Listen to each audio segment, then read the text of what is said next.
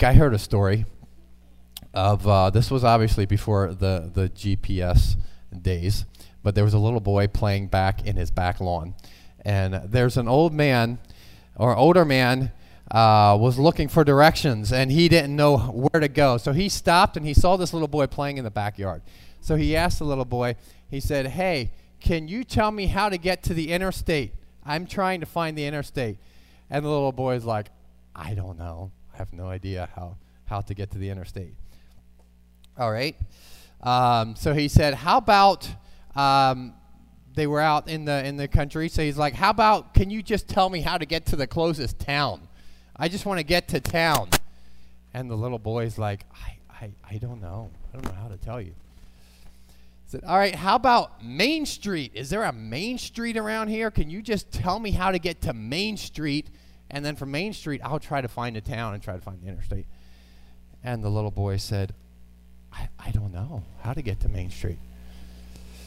So the older gentleman said, "You don't know much, do you?" The little boy replied, "But I'm not lost."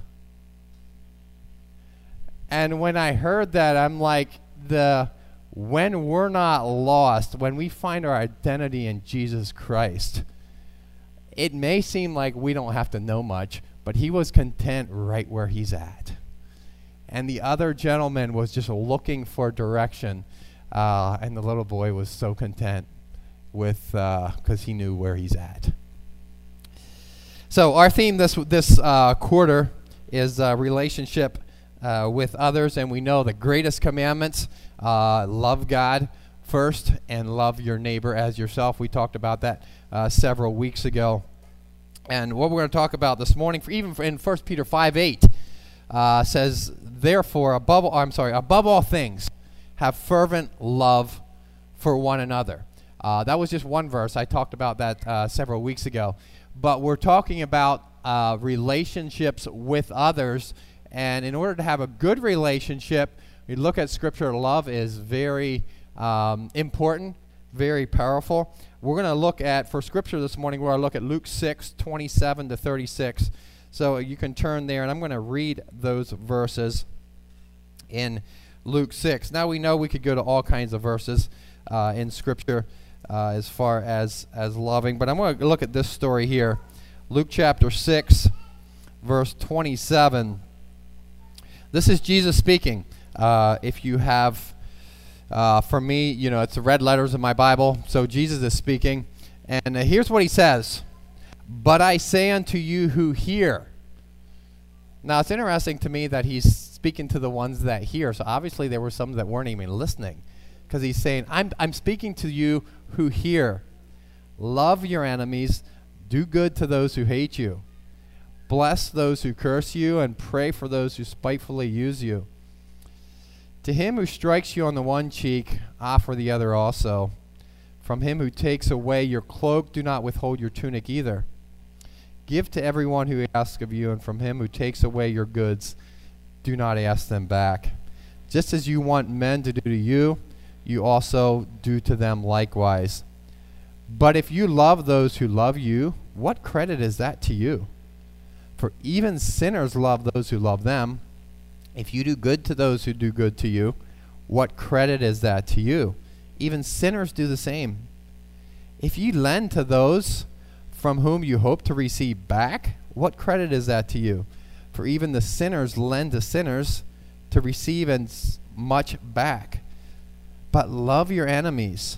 Do good and lend. Hope for nothing in return, and your reward will be great, and you will be the sons of the Most High. For he is kind to the unthankful and evil. Therefore be merciful, just as your Father is also merciful. Now, I don't know about you, but did this ever bother you? Did you ever have a problem? When I look at this, to love your enemies and do good to those who hate you.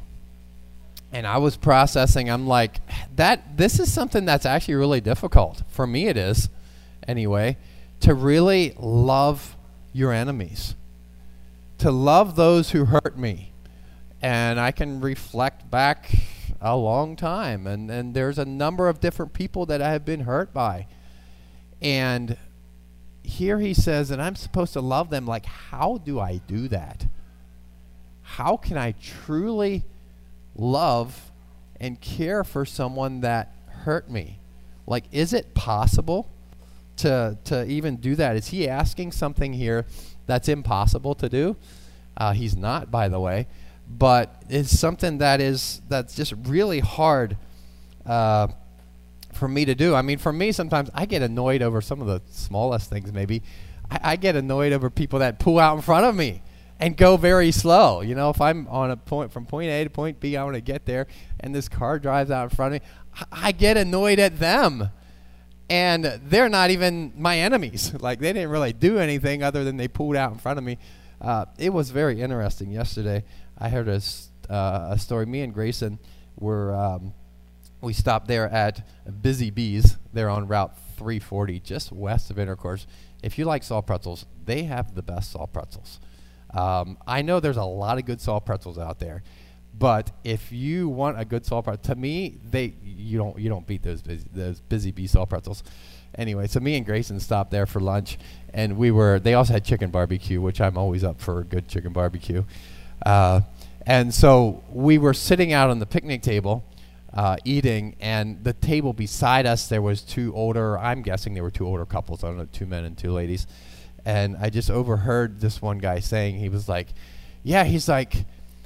I'm driving around here so slow at 25 miles an hour, and no one even honked their horn at me yet. No one even gave me the finger. And I was listening to that. I'm like, I have no idea where they were from. But it was interesting to me. Testimony, so good job, for him coming into this area and recognizing that he's driving 25 miles an hour and hasn't even got honked at. But I'm sitting there. I'm like, all right, I don't think I tooted my horn lately at someone that really pulled out in front of me. But it was a good testimony for us, I think, for Lancaster County, that he could come in and say that. That's totally for what it's worth. I just found it interesting. So people that pull out in front of me, I can get annoyed at. I'm trying to do better with that. But that is one thing. The other extreme is those who really, really do something wrong to me, even if it's intentionally. How do I love them? Like, I'm supposed to love them. And I look at Jesus, obviously, as our perfect example. And excuse me. We see how Jesus obviously modeled true love. To be on the cross and to say, Father, forgive them. The people that are standing right there that just tortured him, whipped him, spit on him, to say that. How did he do that? Where did that come from? What gave him the ability to do that? Like, is that possible for us to be in that situation, to when someone really hurts us, to that quick be able to love them and forgive them back? Like, what's the source of that? And when I look at that, and he asked the question, how did he do it? What did he do that he was able to do that?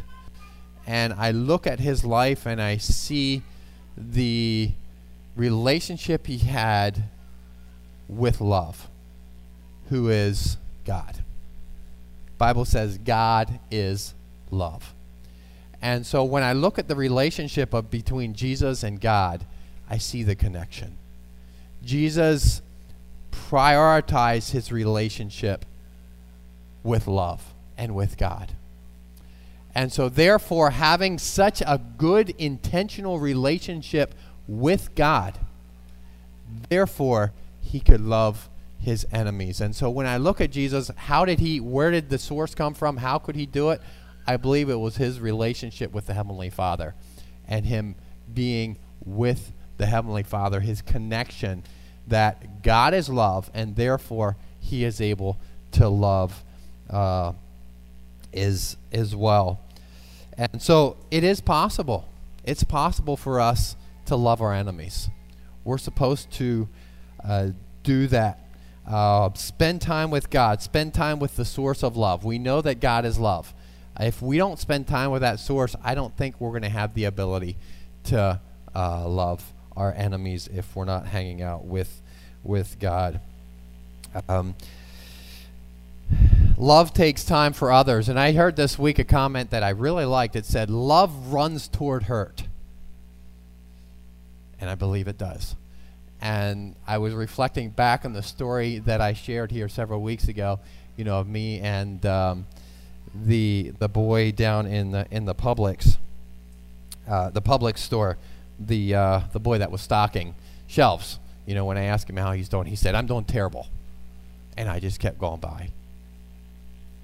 I didn't have love for him. I say that again to my shame.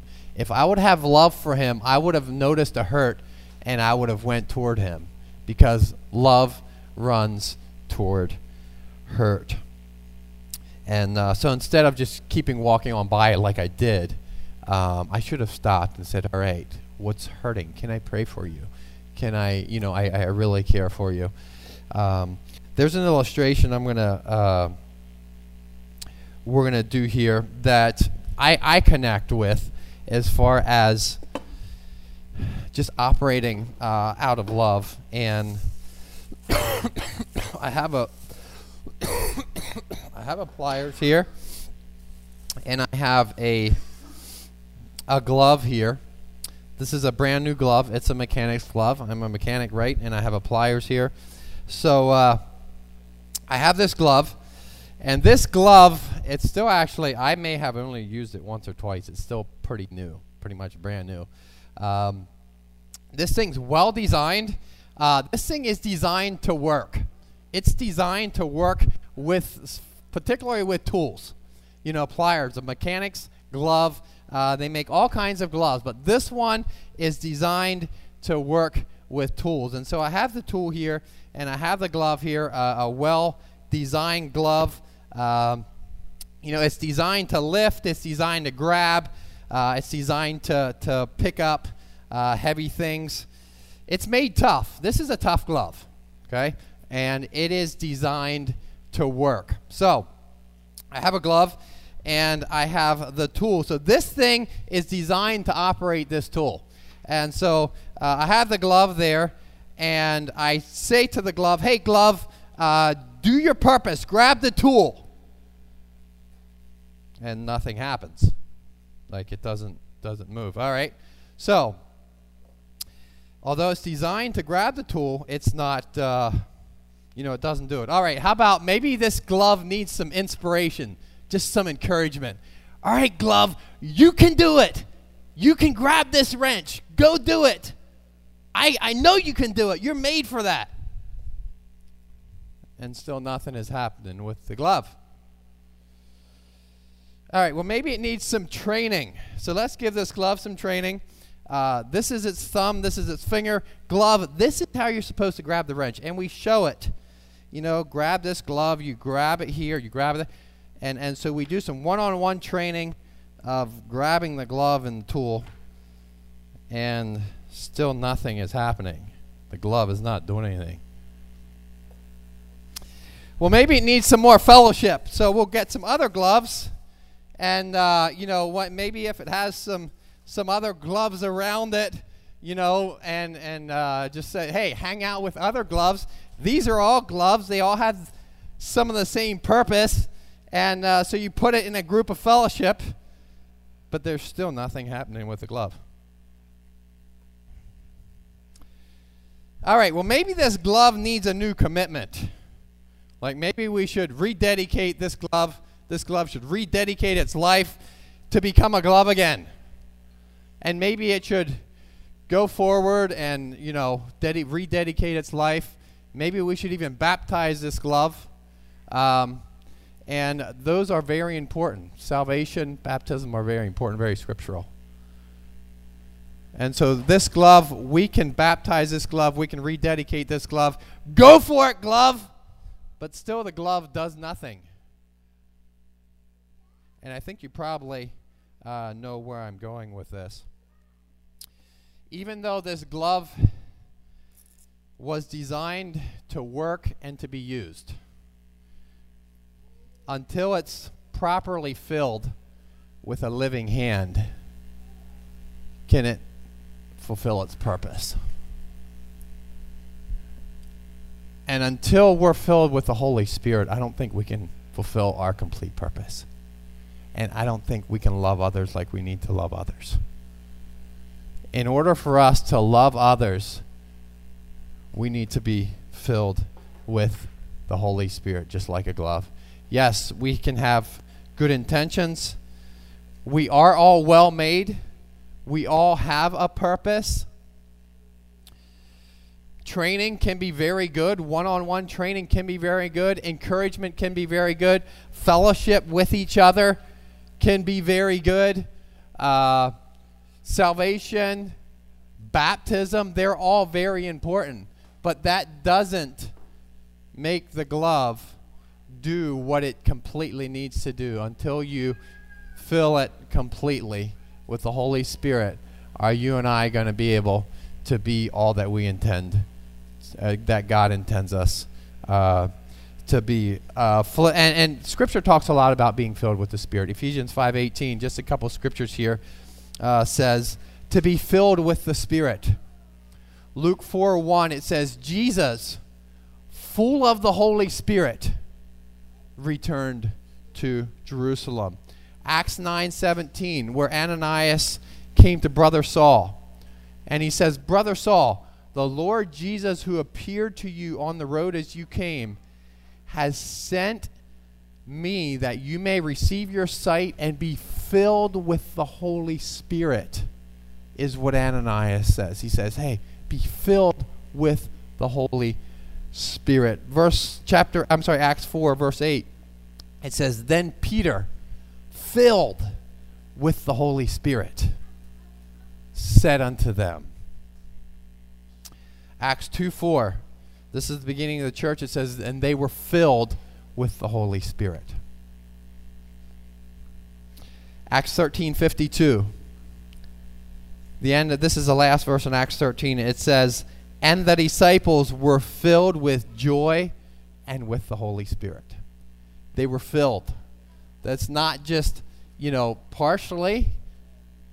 If I'm just partial full, these fingers can't operate. But to be filled with the Holy Spirit, when you have it complete full, can this thing function and operate like it needs to? It will grab this tool. It will, pinch this tool or whatever. And when it's completely full. So I am grateful this morning for the Holy Spirit.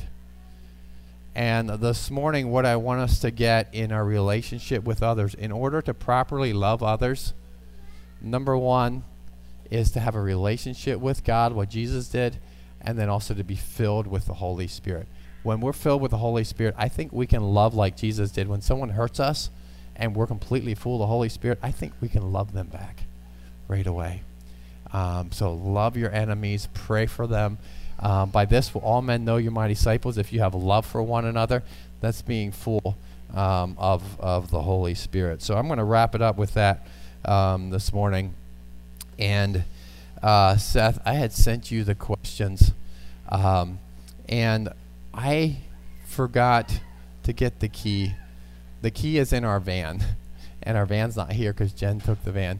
Did you bring a key along or no? Okay. You have one? Okay, I'm sorry. Because the classroom, I got here this morning, I'm like, oh, I forgot. So the children's class, Jason is going to unlock it, the small children's class. And the adults, who's teaching, or the older children, who's teaching the older children this morning? Daniel. Okay, well, you should be fine. But Seth, I'm going to turn the time over to you. I gave you the questions.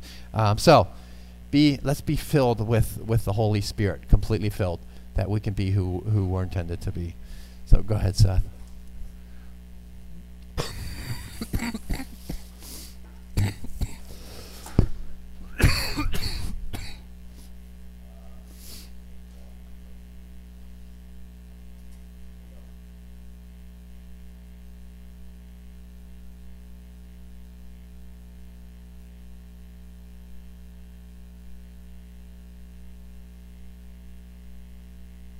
Gonna split up Derek and Ernie